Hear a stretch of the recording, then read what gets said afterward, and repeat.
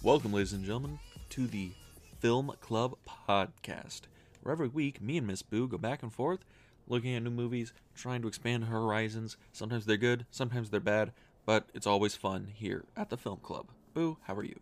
I'm doing good, Dean, and I know it's your pick this week, so I know you're probably doing great. It is. You've been wanting me to watch this for years.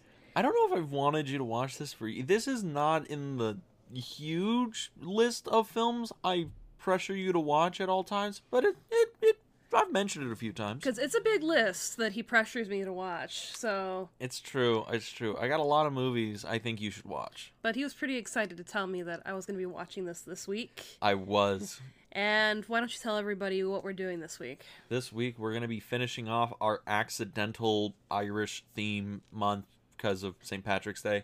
Go Irish. Is watching Gangs in New York. Martin Scorsese's 2002 film. It was nominated for like 10 Oscars. It's the first film he directed that had Leonardo DiCaprio collaborating. It was his historical opera. His historical epic opera thing. It was another one of the films that he had kicking around in his head for like 20 years before he got a chance to make it, maybe more. Yeah. This thing was around for a very long time, so I guess it was, finally that sigh of relief for him once it finally got filmed and it was out there. Mm-hmm. But we'll talk about how it originated and all those fun facts later on in the episode. Oh, yeah. So, Gangs in New York, Martin Scorsese. I'm a huge fan of Martin Scorsese. I think I think he has never made a bad film. I think every film he's made is great. And how can you resist a young Leo DiCaprio? I mean, you were telling me, like, you started getting real angry at Leo when the movie hit. It's like, 15-hour mark, and you're like, it's not over. Why isn't it over? Well, I wasn't mad at Leo. I was just like, my God, how long is this movie? We just keep going and going. I felt like I was at the 5 points in this movie. I was just like... It's great. It gets you into the world. But yeah, that's probably the first thing people should know is the movie is very long.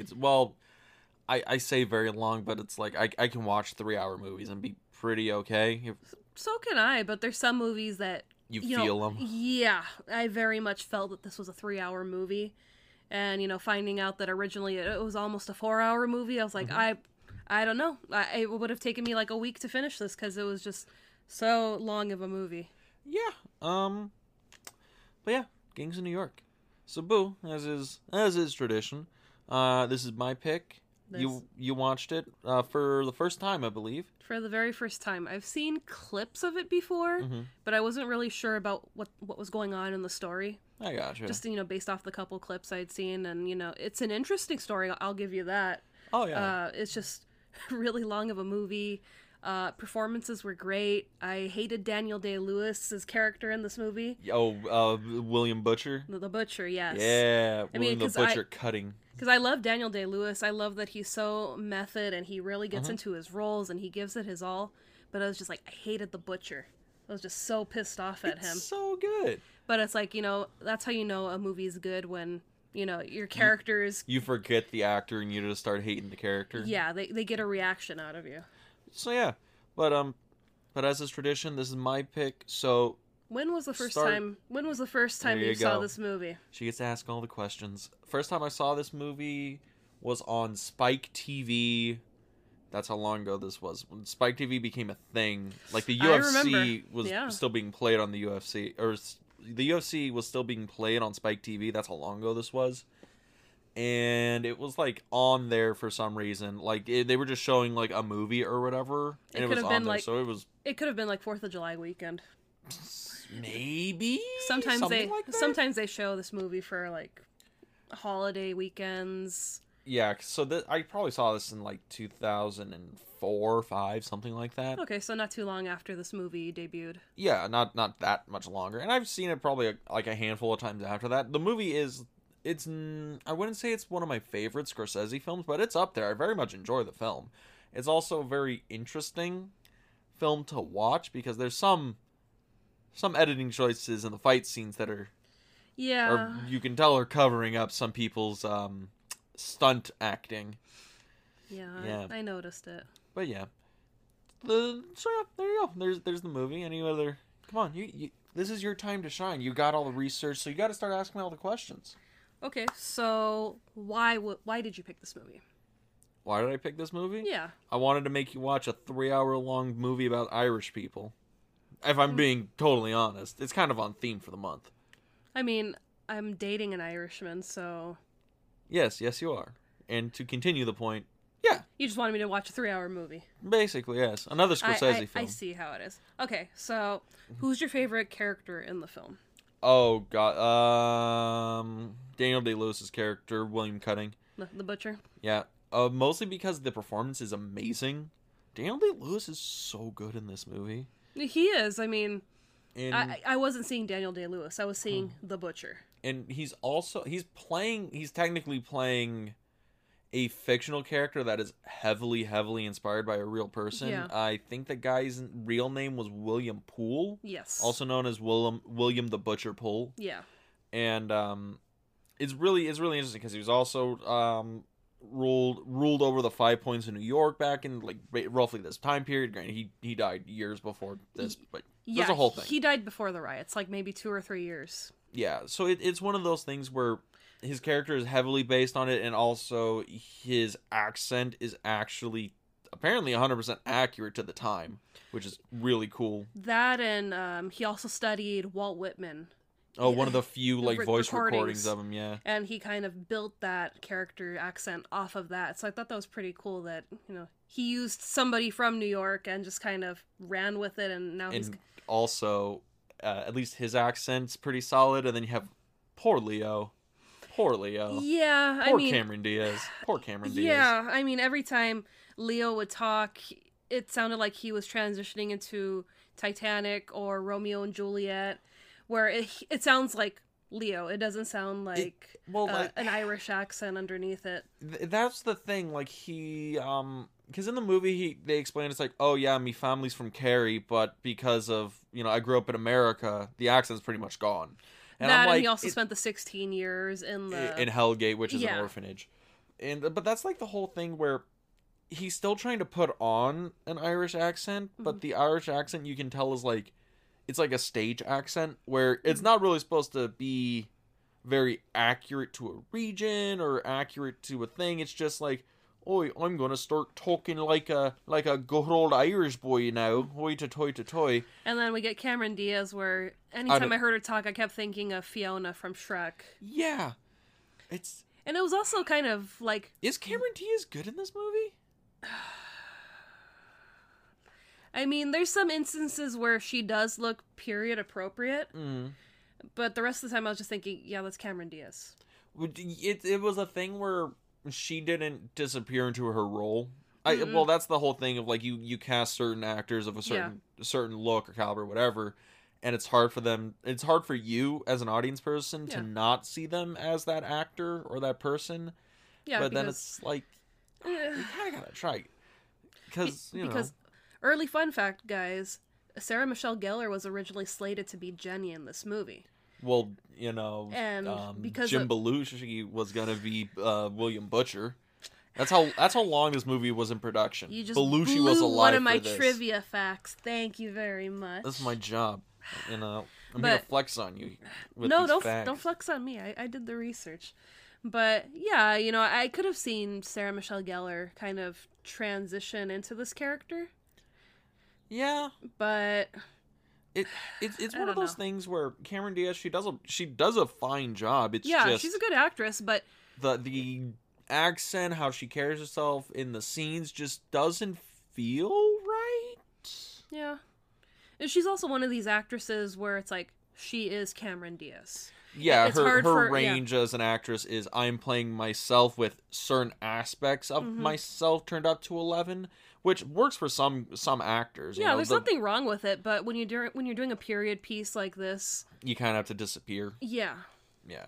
Like, speaking of actors like that, like, The Rock is very much that kind of an actor, where he is playing basically The Rock, but he's just turning up certain aspects of his personality, the goofy part up to 11, or the serious part up to this. And that's kind of like how that person acts. And then you have Daniel Day-Lewis who is like, oh no, I'm gonna I'm gonna go hunt wild game to be into character while I'm doing Last of the Mohicans. Or, I'm gonna go apprentice with a butcher before I start filming this movie so that I can, really become the butcher. Understand how to be a butcher. Mm-hmm. And then you find out he only had 2 scenes where he was butchering anything. Yeah. Dedication to the role. But, so yeah, the acting in the movie, I think that might be a reason why some people don't like this movie. Is some of the acting, it's like 50-50 acting kind of thing.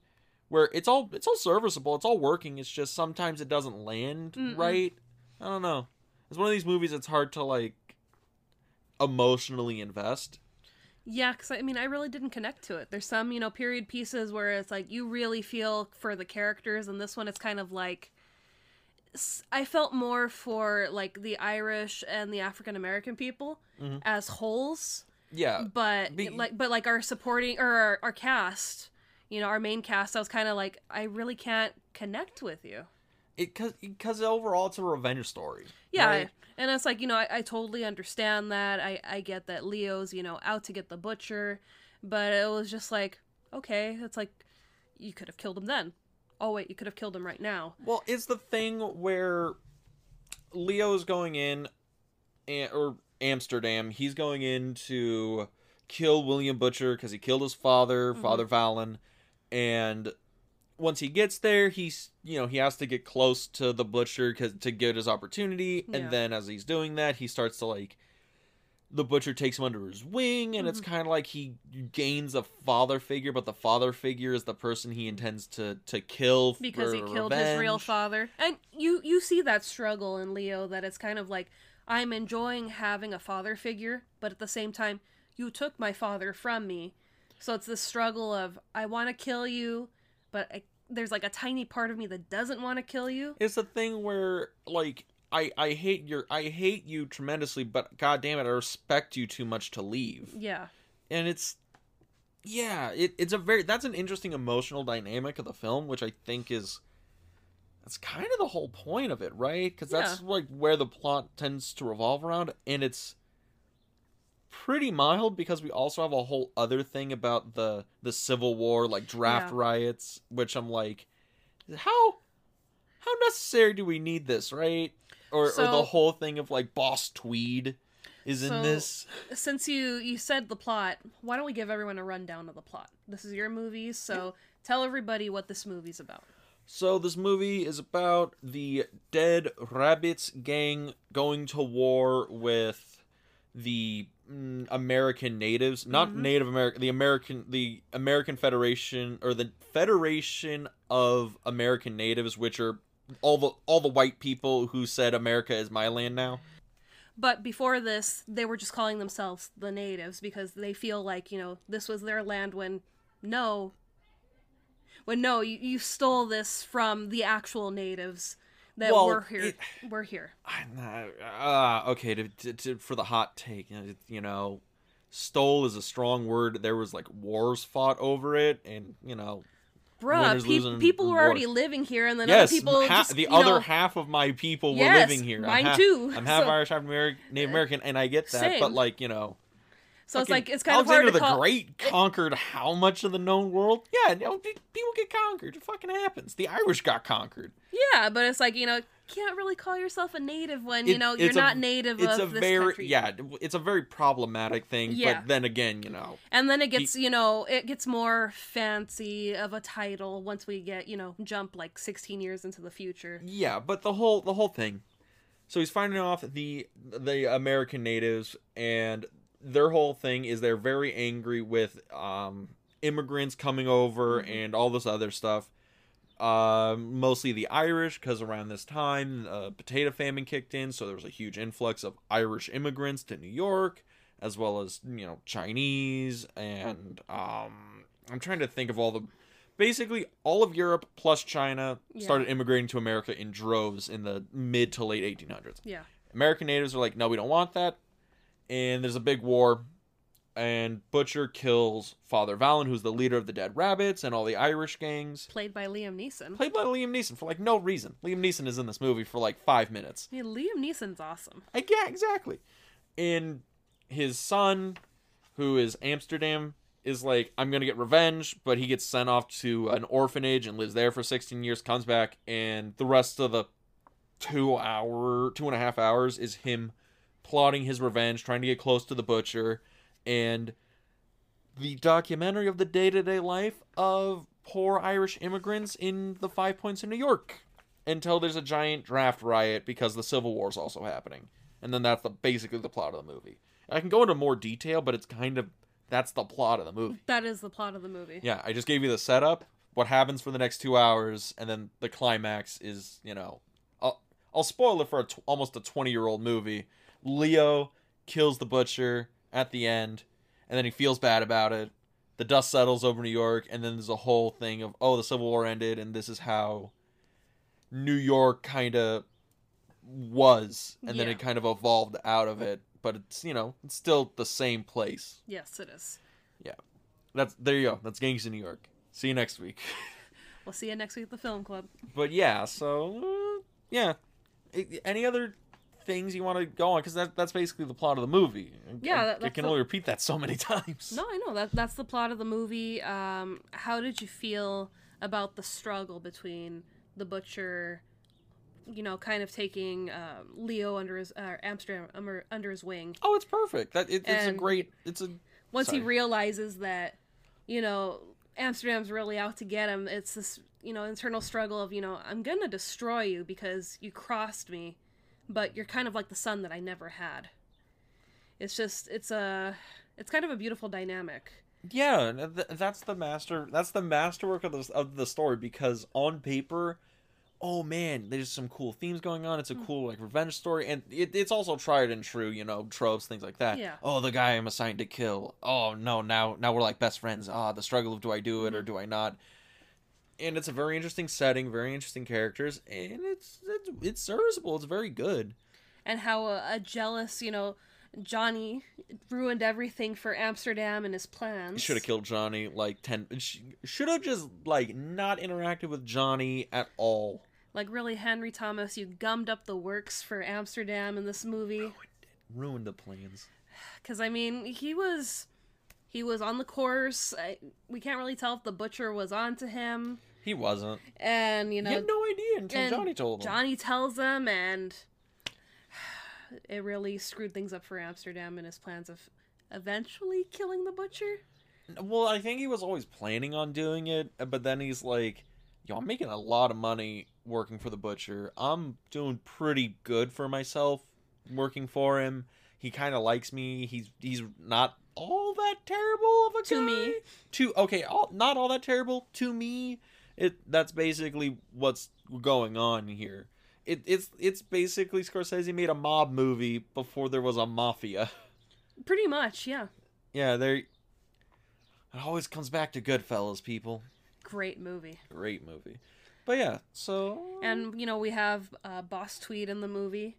For no reason. Yeah, I guess I see why they put him in there, because he's kind of like, He owned New York for, a couple decades. He owned New York, and, with one hand, he's welcoming in people that are arriving to New York for votes. Yeah. Because that's all he sees, with these immigrants, these are all voters. They can, keep me in office.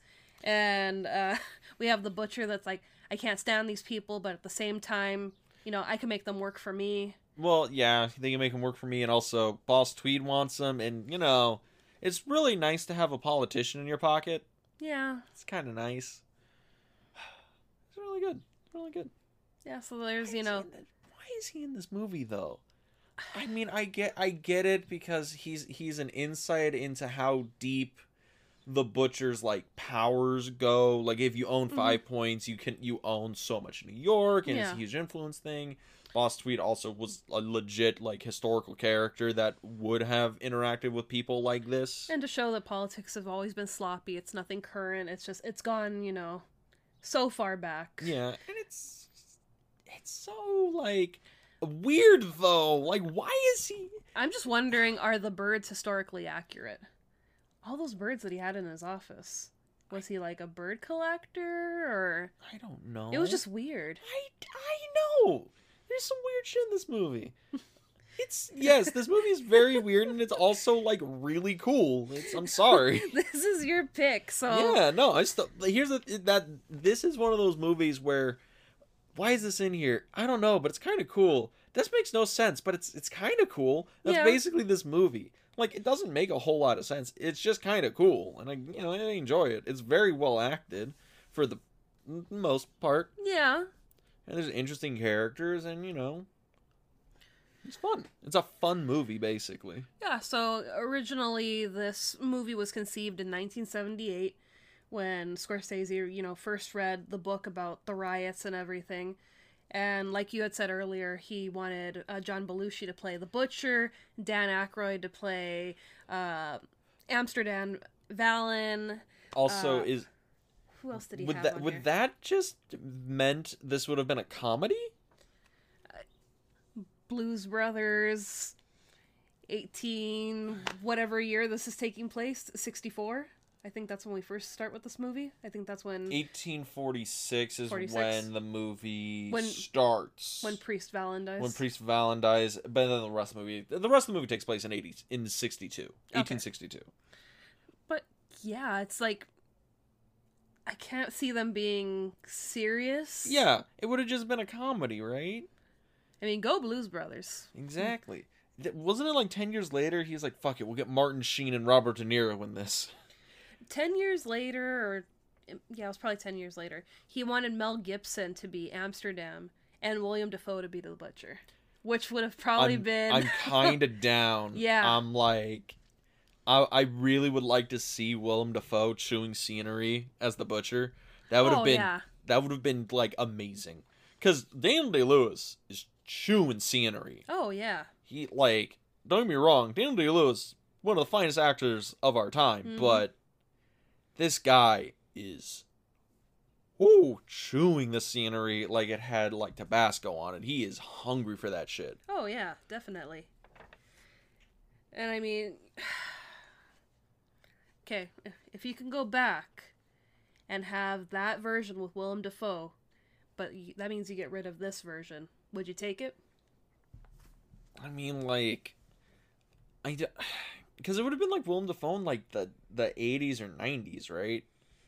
Probably, maybe late 80s. Like late 80s, early 90s. So when he made The Last Temptation of Christ. Mm-hmm. So, I mean, it'd be interesting. I don't know which one would be better. Because let's be honest, The Gangs of New York, this movie cost a shit ton of money to make. I mean, to the point where Scorsese and Leo had to... take huge pay cuts. And the movie is... And you can tell, like, there's not a lot of CGI in the movie. No, it's just this massive set that was built in Italy. Yeah. So that you could feel like you are walking through the 5 Points of New York in the 1840s. Mm-hmm. So... I mean, that in itself is cool, and kind of funny that, George Lucas went to go visit the set, and he was just First thing he said, we can make all of these on computers, Which is, yes, technically true, but there is just something about, doing it the old Hollywood way where you build the sets and you really feel like you are immersed in this world. It's also just better for the actors and everything, because then it's like, oh, I'm in an actual environment. I'm not playing in front of a green screen. Mm-hmm. I can actually see my, the other actor, and I'm not looking at his face when there's a tennis ball floating over his head. So, yeah. That, or you're able to kind of tap into what your character should be feeling of you're stuck in this city where you really aren't going to progress unless you go into a building when it's on fire and steal whatever you can to give it to your boss, who gives it to a bigger boss. And then you gotta do the kickbacks. Which, I mean, I kind of did like that they showed how the firehouses used to fight each other at fires. Yeah, that's actually... The weird thing is a lot of this movie is historically accurate while being way over the top. Like, yes, it's very extra. Yeah. You like saying extra a lot, but yeah, this movie is very historically accurate. It's just really over the top for some parts. Like, most of the gang names, I think almost all of them, except maybe like a few, were real gangs. Yeah, and the fact that they were actually able to go back to like sketches and drawings from the time and get like the clothing and the weapons, right? Clothes, the weaponry, weapons. yeah. I thought that was cool. It's a nice touch. It's cool to see that, you know, even way back in the day, you know, people were still dressing to their style of their gang. Mm-hmm. So you were able to kind of, you know, tell like, oh, that's a dead rabbit, that's a native. I'm trying to think of some of the other gangs in the movie, but there's a bunch of them. Yeah. And it's the whole thing where everyone's a thief in this movie. Yeah, just the 5 points. It seems like everyone's, you know, it was the rough part of town. You know, full of debauchery, and there's brothels, and there's murders out in the middle of the street. Well, I mean, if you go to 5 points down the road from my house, yeah, it's basically the same thing. Yeah, it's a little rough at our 5 points, not too far away from us. Yeah. Also cool. Oh, I got a fun fact for you that you might not know. So, you know where the name Dead Rabbits come from? Yeah, I remember seeing it somewhere, but why don't you tell us? Yeah, so Dead Rabbits is kind of this weird colloquial thing for, like, American slang and, like, Irish and native, like, Irish Gaelic, which is the native language of Ireland. And it's important because the main gang that Fallon is a part of that, you know, falls and then revives so he can challenge the butcher is called the Dead Rabbits. And rabbit in Gaelic is actually pronounced, everyone's like rahabit or rabbit or something weird like that. Yeah. I don't speak Gaelic fluently. I barely read it. Yeah. But it's pronounced something like that. And what it means is man meant to be feared. Mm-hmm. Like, oh, you're supposed to fear this man. And dead in old American, like, slang, it's like, oh, very, you know, it's like, oh, man, you're dead wrong, dead right. You're, you know, very wrong, very right. Yeah. So by Dead Rabbits, it's like a very much a man to be feared. Yeah. So it's a really interesting little fun fact about language and shit. That is. You know, America's a melting pot of a lot of weird stuff. It is. So yeah. There you go. I mean, what else do you? One of my main facts that I thought you were gonna say was, and it's also, you know, a main fact that a lot of people know about this movie, that Daniel Day-Lewis wore a glass piece over his eye. Yeah, so because the butcher is supposed to have a glass eye in the movie, and Daniel Day-Lewis is a crazy person, so he put an opaque glass contact lens over, so he actually couldn't see out of it. Yeah. And he learned to tap his eyeball with a butter knife. No, with like a real knife. Like that knife is sharp. Like no, I know, but didn't he practice with like a butter knife, and then he probably progressed? He to practiced something? with a butter knife, and then he progressed up to like a butcher knife, meat cleaver, dagger, stuff like that. So he was able to tap his glass eye with it. Yeah. And I'm like, you, sir, are actually insane. You're not allowed at my barbecues. I mean, the fact that, you know, he stayed in character throughout production. Leo and Scorsese were able to, you know, convince him to go out to lunch with them, and he scared their waitress because he was in character, and he's just a very intimidating human being. And I was just like, damn, you're doing such a good job. But, you know, that is the main reason you should watch this movie is Daniel Day-Lewis's performance. Oh, definitely. That's basically why you watch this movie. I mean, I'm surprised it didn't win any of the Oscars it was nominated for. It was nominated for like how many? 10? Something like that. This is a ridiculous amount of Oscars. Actually, I have it right here. Yeah, 10. Yeah, including Best Picture. It was nominated for 10 Oscars. Didn't win a damn thing. I mean, you know, if someone's going to win it, I would think, you know, at least Daniel Day-Lewis for that performance. I would just need to know what was in 2002, but yeah. Yeah, we'd have to look it up. But what was your favorite scene in the movie? Or do you just like it as a whole, or? Favorite scene is probably... It has to be when Fallon misses the butcher. So there's the thing where, I know it's probably been used in like Game of Thrones and a lot of fancy stuff, but it's a very old saying that's used a lot, is when you come at the king, don't miss. Mm-hmm. Where if you come at somebody who's got power and you're gonna, like, you know, kill him or do something bad to him, never miss. Like, because if you miss, then you're dead. Yeah. And Fallon, he makes his attempt on the butcher's life at the big, kind of weird Uncle Tom playhouse thing. Mm-hmm. And, you know, throws the knife, the butcher's whacks it, and it's this big whole thing, and he's yelling at him. And it's this really weird and intense moment in the movie where you see the butcher want to kill Fallon for, like, betraying him, but he doesn't. He just brands him as a liar, as a thief, as a dog, and all this other stuff. And I feel that is the Butcher knowing that he can't kill him because he's the closest thing he has to like a son or somebody he's ever trusted. Yeah. And the Butcher knows that he's just gonna come back and kill him again. But I think it's the whole thing because the Butcher is looking for another great enemy to fight because after he killed Father Valen in the beginning of the movie. He basically just ran New York. He's never had another challenger to the throne. No. And he finally has a new challenger, and he's like, you know what? I want to see how this kid works out now that he knows who the fuck he's dealing with. Yeah. And I like that scene because it kind of sets up the whole last section of the movie. Mm-hmm. And Fallon gets, Amsterdam gets revitalized. He's going back into it. He revives the dead rabbits because now he knows I can't do it myself. Yeah. Like this isn't, you don't come at the king like that. Like this isn't a thing where I can kill the Butcher and I get what I want. I have to defeat the natives. I have to get the gang back together. I have to basically become the king of New York.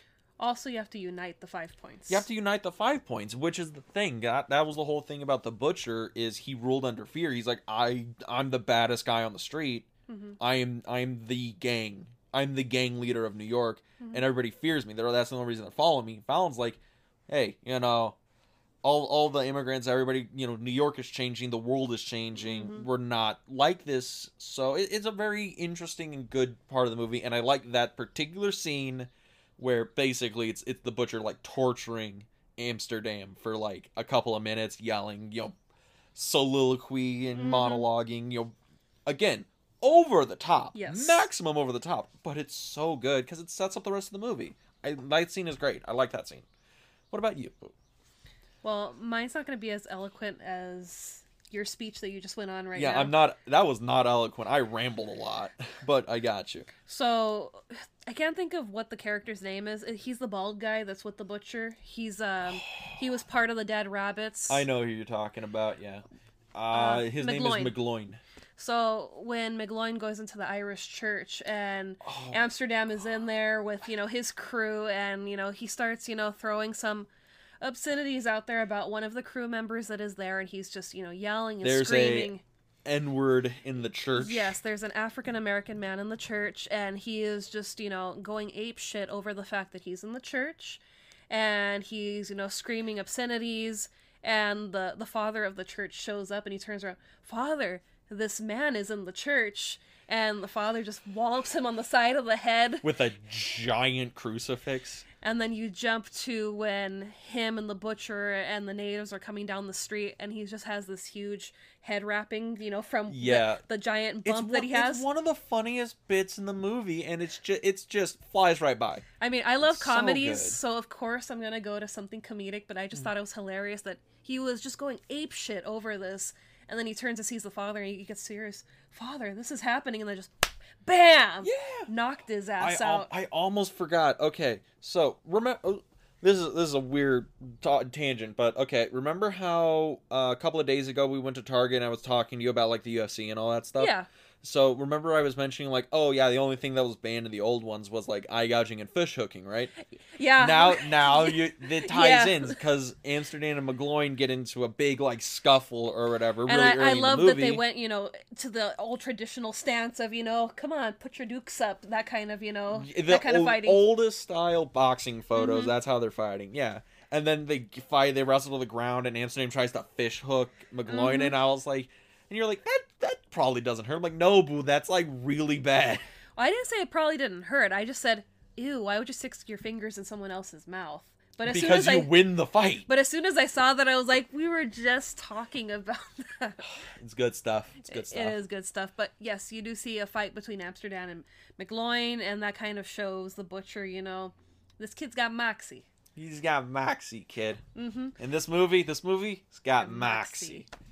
But it was kind of sad to see, Amsterdam's coming back from, basically being imprisoned for 16 years because he does state that he tries to escape, but they keep him in. Yeah, because he's stuck at this Hellgates orphanage in upstate New York or something. And, he comes back to the 5 Points, and he sees people that were close to his father taking on different, roles than, who they really are.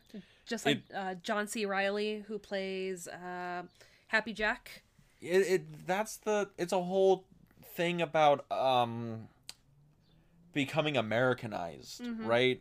You immigrate from, in this case, Ireland, come to America, and you're supposed to, to become American, you're supposed to like leave the past behind and just become an American. And that's kind of the thing. Amsterdam's coming in, and he's like, I remember, when the Irish were Irish. Yeah. And not, oh, you're a cop now, you're this now, blah, blah, blah, blah. And it's a really interesting thing. Like, he's trying to regain, or he's letting people regain that old Irish, mentality, heritage thing. It's another thing about, like, Irish heritage. Like, we're talking about Luck of the Irish last week. Yeah. Is another weird little theme in this movie. But, granted, fun fact, the Irish are apparently in, like, in U.S. history, the Irish have been really good at just kind of sliding into roles as police officers and firefighters and politicians for some reason. Yeah. I mean, one thing I thought really was cool was Hellcat Maggie. She's a real person. Yeah. That was a real human being. Yeah, I thought that was cool. No one they had her in the movie. About her. I mean, I guess she lived to be 25, but seeing that, she just kicked some serious ass, it's like, yeah. I figured you would like her. Yeah, it was pretty cool. When I was doing my notes, I'm like, okay, I wonder how she's going to actually be when I see her. And I'm like, oh yeah, I would be very much afraid of her if I were to come across her in a fight. But yeah, I thought that was very cool that they added that from, history. Pretty much like you were saying, the Irish arrive, and in this movie they exaggerated it with, we'll give you your citizenship right now, but also at the same time, you got to sign up to join the army, and we're gonna put you on another boat, and it's that was real. My great grandfather who came over to the United States, that is literally how we know when he came, because his citizenship paper and his paperwork to sign up for like the Union Army or whatever are dated the same day. Yeah, but yeah, that shit's real. But what it did was, if you signed up at the same time, it would expedite it from 5 years to 1 year. Yeah. So, but I don't think it was, or from, some, like, vlog diaries that I've watched, it wasn't like, okay, well, you just hopped off the boat, signed the paperwork, and now we're putting you on another boat. It was like they gave them a little bit of time to, okay, you got to go serve this country now if you want to be a part of it. Well, that's another thing, because I think even still to this day, if you serve in the U.S. Army, you're given citizenship. Yeah. Yeah, which is cool, by the way. It is cool. Go America. But yeah, I think we kind of round this one out. So I mean, this is your movie. It is my movie, but like it's a long movie. It doesn't have to be a long conversation. I think we hit all the points. Yeah. For Jenny Everdeen, played by Cameron Diaz, when I guess they were trying to decide, like, for the 80s version with, like, Willem Dafoe and Mel Gibson. Michelle Pfeiffer. Let's see. I've got the list. Christina Applegate, Kate Beckinsale, Kristen Dunst, Eliza Dushku, Heather Graham, Bryce Dallas Howard, Alyssa Milano, Natalie Portman, Christina Ricci, Winona Ryder, and Mina Suvari. I've never heard of her before. Were all considered to play Jenny Everdeen. Which, by this list, I'm guessing maybe it was more for this movie? Probably, yeah, because that's starting to sound like it's getting way closer to like, oh, wait, no, those people were... Yeah, because Bryce Dallas Howard, if they were trying to do this in the 80s, would have been what? Like 10? 11, maybe? Maybe. I don't know. I mean, it's kind of... So it was probably like they were trying to do this in... That's a weird, eclectic list. Yeah. And from this lot, I don't really see who would be... Cameron Diaz was actually the best actress they could have gotten for this? What the fuck? I mean, I would think, maybe Winona Ryder. It's mostly because you wanted to see, like, Beetlejuice and Titanic merge together in this film. No, she's for your 6 degrees of Kevin Bacon scenario. No, I just love Winona Ryder. But Yes, she's we know. also a great actress too. So it's like she's able to kind of dive into these roles. So I think she could have, dove into being a pickpocket who was It probably would picked have up. been. I feel like I don't know if it would have been a better performance. It just been a different performance. It would have been a more serious performance because it's It, the whole dynamic between Jenny Everdeen and Amsterdam. He's like they both want to get together, and he keeps asking her if have you been with the butcher, and she keeps telling that's none of your business, and he just up and leaves every time. But I feel like maybe with a more serious actress, it would have felt. I don't think there's a real issue with the performance there. I think it's just an issue with they're playing off of each other, and it's not. I don't even know. It's just I feel like the two of them have no chemistry. No chemistry. Like they just like. I mean, you get more depth once you find out more of her story because Jenny Everdeen's a pickpocket. I mean, for Scorsese to hire a pickpocket, a real one, the best one, from Italy to teach her how to pickpocket was kind of cool. But we hear that, the butcher kind of took her in and took care of her. And it's like you're supposed to see, like, the butcher does have a softer side. Even though we do see it with Leo.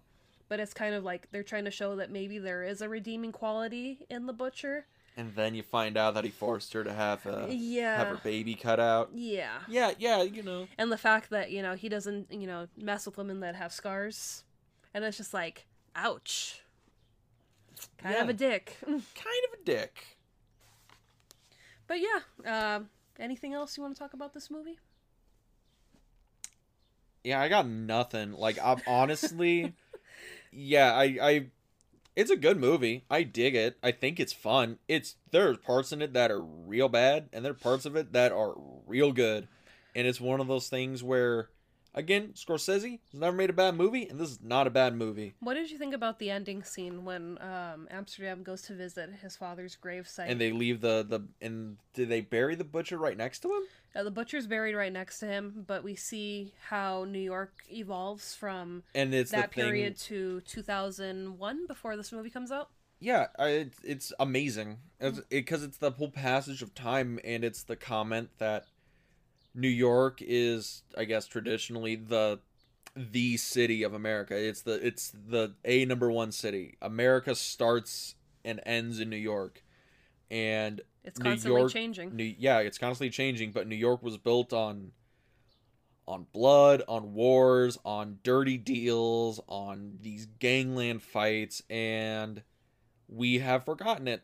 But New York, ever evolving, ever changing, keeps on trucking. Yeah. I think it's a really good ending. I think that ending shot, it's like, it's things like, man, there's no chemistry between Cameron Diaz and Leo. Man, there's some weird, like, acting choices going on. Why is this guy in this movie? What is going on? And then it's like, fuck me, that's just a gorgeous shot. Or Jesus Christ, like, the flow and the dynamic of the story from this point on is just, it's beautiful. Oh man, this sequence is wonderfully done. It's one of those movies that's just kind of all over the place in terms of like what's going on, but it's all good. It's all fun. It's all kinds of fun. Yeah, I think that was my favorite sequence of the movie. When it ended and it just, it went quiet and you just see the transition of New York from when their story ends to modern day. But yeah, that was Gangs in New York. And it was a fun, wild ride, and we tried to keep this under, 15 hours like the movie. Yeah, I was really worried this was going to be like a 2-3 hour episode. God, no, I wouldn't let it go that long. I like getting food after these. Me too, because I'm hungry. Me too. So, why don't you tell everybody what's up for next week, and then we can get out of here. All right, so next week is the beginning of April, and our episode actually lands on April 1st, April Fool's Day. Oh, no shit. Yeah, so I thought, what would be the best kind of comedic, pranky kind of movie? So we're going to be watching A Night at the Opera by the Marx Brothers. Ooh, that's going to be fun. Yeah. Never seen it. I know you haven't seen it. This is something that I watched for the first time in high school, and I fell in love immediately with the Marx Brothers after that. So be prepared for a very good time next week, because there's going to be a lot of one-liners, pranks, just chaos. And I cannot wait. Me either. So if you want to follow us on social media, you could find us on Instagram and Facebook at the Film Club Podcast. And if you want to follow us or listen to us on a different platform other than the one you're listening to us on right now, you can find us on Anchor FM, Apple Podcasts, Spotify, Google Podcasts, and just about any platform that plays podcasts. And would you like to pitch your... Yeah. If you want to listen to more of me in talking about movies, maybe in a little different kind of context, you can listen to me at the Double Feature Podcast and the Tube Skewer for TV podcast. Both of those you can find on Anchor FM, Spotify, all those fun podcast sites, as well as the YouTube channel In the Frame. So, we'll see you next week at the Film Club. Peace.